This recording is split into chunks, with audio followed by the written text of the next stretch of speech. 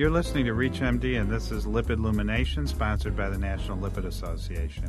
I'm Dr. Alan Brown, your host, and joining me today is Dr. Deborah Friedrich, who's an assistant professor at the University of South Florida's College of Nursing and director of Family Nurse Practitioner Concentration. She is a family nurse practitioner with a doctorate in nurse practitioner degree and a clinical lipid specialist in practice in Bradenton, Florida. Today we will be discussing the most common endocrine disorder in women, polycystic ovarian syndrome, also known as PCOS. We'll touch on the epidemiology, the prevalence, the diagnosis, and the long-term risks and treatment options. Dr. Friedrich, thank you so much for joining us to talk about this important topic. Thank you, Dr. Brown, for having me. My pleasure. So let's start off talking about the prevalence and the epidemiology of polycystic ovarian syndrome. How common is it, and what should our listeners know about making the diagnosis? Well, it is a lot more common than we realize, affecting, depending on the criteria you use for diagnosis, anywhere between 5 and 20% of reproductive age women. So it is very, very common. So tell me about what types of patients one might be most suspicious of in terms of the incidence and prevalence of the disorder. And then if you can talk to us a little bit about how to make the diagnosis and who should we screen for PCOS? Well, there are some ethnic variations that put patients at greater risk for this. Native Americans seem to have about a 20% prevalence of PCOS, and Latino and Greeks have about a 9% prevalence, and Caucasians and African Americans a little lower prevalence at 4%. Usually what you're going to see, and this is something that we see as primary care providers every day in our practice, but I think when we think along the terms of PCOS, we always think it's a gynecological problem, when in fact, it's a syndrome that's a collection of a lot of physical findings and complaints by patients that can be different for every patient. And it is a systemic metabolic disorder. That's why we really need to focus in on this in primary care. And normally, what you might find presenting to your office would be patients that have maybe menstrual irregularities, maybe some infertility issues. Most of them, not all of them, but most of them do have some obesity problems, hirsutism or, abnormal hair growth. A lot of the adolescent and young adults will complain of acne, alopecia, and because of the insulin resistance, that's really a prominent clinical feature of this. They have the acanthosis nigricans. And interesting enough, these patients also have a lot of sleep apnea, which really, in studies, it's not related to the BMI and neck size of these patients. It seems to be an independent risk factor. So more of a central sleep apnea, you think? I think more central than obstructive. Obviously, as lipidologists, we see a lot of patients with insulin-resistant type lipid profiles with high triglycerides, low HDL, and impaired fasting glucose. When someone like that comes to your office, do you screen all of them for all the females for PCOS, or how do you decide who to screen? Well, if I see patients that present with these characteristics, I do a lipid profile on them, and I do check for insulin resistance, and the majority of them will have the characteristic low HDL, high triglycerides, and the actual more atherogenic type LDL particle, the small, dense LDL particle. And obviously they have the insulin resistance, which kind of, it leads into the hyperinsulinemia, and eventually these patients are at much greater risk for diabetes. So, it's so important to get them in the early stages, so hopefully we can prevent that aspect of it. So what further workup would you do if you see somebody that you suspect PCOS on? Would you get an ultrasound of their... Well, obviously the polycystic ovarian syndrome, it is not actually a mandatory criteria for it to have the polycystic ovaries, but because of the hormonal imbalances and their lack of ovulation, they don't have the follicle that ruptures, so these eggs are, these follicles actually just kind of form a cyst in the ovaries, and some of these patients will have 10, 12, up to 50 ovarian cysts that cause, and sometimes that is a presenting symptom, the abdominal pain related to the cyst. But, that is not in and of itself a mandatory criteria. The consensus, the overall consensus for diagnosing is any two of either the infrequent or absent ovulation, the hyperandrogenism, that hirsutism, the acne and alopecia that go along with the physical components of the androgen increase, and then the actual elevated levels of free or total testosterone. You can have either or one of those, and the polycystic ovaries. So, the fact that you only have to have two of the following, the cystic ovaries, is not a mandatory diagnostic criteria. And then, of course, you do have to rule out other problems, that could be disorders of, pituitary tumors and high levels of cortisol, Cushing's syndrome, any kind of anterior pituitary problem. You do have to rule those out before you make the diagnosis of PCOS. If you're just tuning in, you're listening to ReachMD. I'm Dr. Alan Brown, and I'm speaking with Dr. Deborah Frederick regarding polycystic ovarian syndrome. So tell us a little more, Dr. Frederick, about the long-term health risks associated with PCOS. Obviously, with atherogenic dyslipidemia, we're worried about cardiac disease. Are there any other concerns long-term when people have this disorder? There are. The women with PCOS are about 3 to 6 times more likely to have type 2 diabetes than women in the general population. They have, as you mentioned, more cardiovascular disease risk related to the dyslipidemia and the insulin resistance, but also they have higher levels of the high sensitivity C-reactive proteins. They have higher carotid intima-medial thickness on ultrasound. They also have more endometrial cancer related to this unopposed estrogen related to the hormonal effects of this.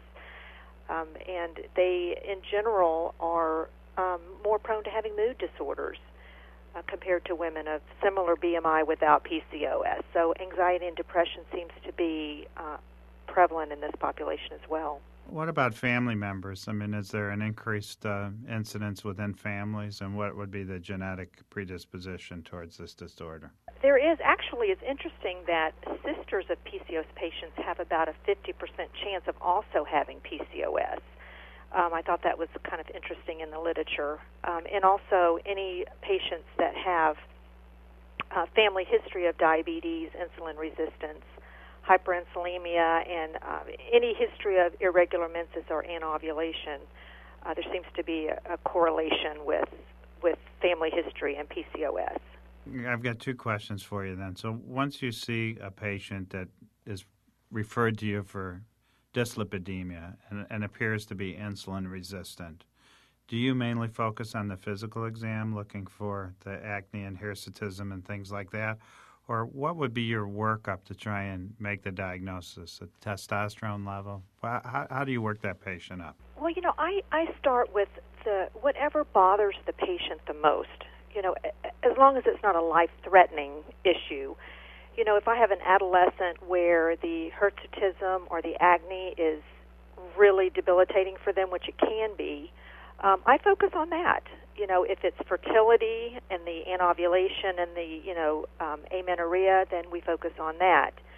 The primary focus of treatment in these patients is weight reduction. Weight reduction, just about a 5% total weight loss, can lower insulin levels, it can increase fertility, reduce the hirsutism and acne, and actually lower the free testosterone levels. So we really try to focus on that. And sometimes when the patients understand that even a 5% total weight loss can improve all those parameters, they're a little more, interested in trying that first. There's a lot of other factors that we can use for dyslipidemia. Of course, statins can be used. They really are the only medications that have been studied in PCOS patients.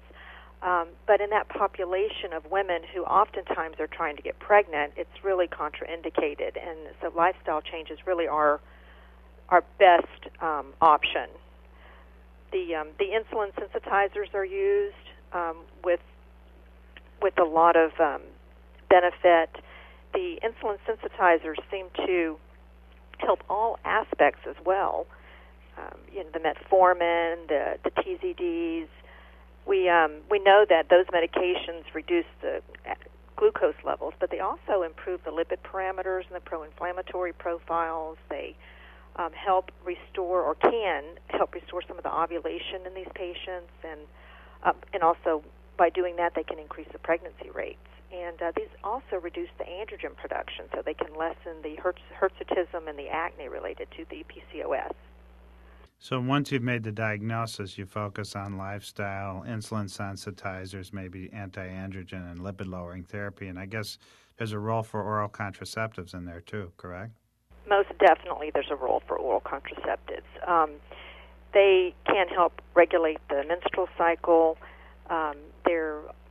They can also reduce signs of the hyperandrogenism, which is, the actual physical problems of hirsutism and acne, which, as I mentioned before, even with some of the insulin resistance and the cardiovascular disease risk in these patients, they don't feel that, they don't see that. So the abnormal hair and acne is really their debilitating factor. The oral contraceptives can help with the endometrial hyperplasia too by providing a better exposure to progesterone, and obviously they're used for contraceptives. And in the case where you have to use androgenic medications, obviously you want to use contraceptives in combination with those because they are teratogenic. So lastly, I'm going to tie you down to one issue, clinical issue. A patient comes in who has metabolic syndrome, and you're trying to decide, is this just a patient who carries an insulin resistance gene with metabolic syndrome or a patient with PCOS? Other than the physical exam, looking for hirsutism or signs of acne, those types of things, in other words, excess androgenic physical findings, what other workup would you do to try and make the diagnosis of PCOS versus just the traditional metabolic syndrome that we see so much of in this high-calorie diet obesity society? Well, the infrequent or absent ovulation and amenorrhea, the problems with the menstrual cycle, symptoms related to infertility, if they have been trying to get pregnant or not using birth control for a significant amount of time, that kind of puts a red flag up for me. And then if you're doing an ultrasound and you actually see polycystic ovaries, that's also a pretty significant sign, especially when used in conjunction with the other other criteria. It's very helpful. And then when you do prescribe lifestyle to them, are there any specific programs that you recommend, or what do you suggest in terms of weight loss? Do you give them a dietary counseling directly, or do you refer them? Sometimes I will refer them if I think they're the type of patient that will do well with that type of structure. But usually I'll give them a diet that reduces their calories about 500 to 750 kilocalories per day, with, of course, less than 30% fat. Increasing their fiber is very important. They seem to do better, actually, on lower glycemic index diets because of the insulin resistance. We don't really recommend using the weight loss medications in these patients. One thing, it hasn't been studied in PCOS patients, and two, because of their childbearing age, we would really like to stay away from that. But we also try to give them a prescription for exercise, at least 10,000 steps a day, or to lose weight, 15,000 steps a day. And kind of emphasizing with them, too, that even without the weight loss, if they'll get up and move, that moderate intensity exercise, they can improve their insulin resistance and dyslipidemia without the weight loss. So sometimes that's a motivation to just, get up off the couch. Sure, and great advice for anybody with insulin resistance. So finally, you had mentioned that the sisters had a fairly high incidence, so there obviously is some genetic predisposition. Do you recommend family screening when you've made the diagnosis in a patient? I do. Just like in my lipid clinic, when I have a familial, hypercholesterol patient, that I think there's a family correlation with certain types of, syndromes or dyslipidemia, I always have them talk to their family members about symptoms, related symptoms, and to have them be screened by their primary care provider as well. Well, that's extremely helpful, and I'd like to thank you very much for being with us today. Unfortunately, we're out of time, or I would ask you many more questions about this important topic. Well, thank you, Dr. Brown. I truly enjoyed it. Thank you. I'm Dr. Alan Brown, and you've been listening to Lipid Luminations, sponsored by the National Lipid Association on ReachMD. Be sure to visit our website at reachmd.com, featuring podcasts of this and other series, and thank you very much for listening.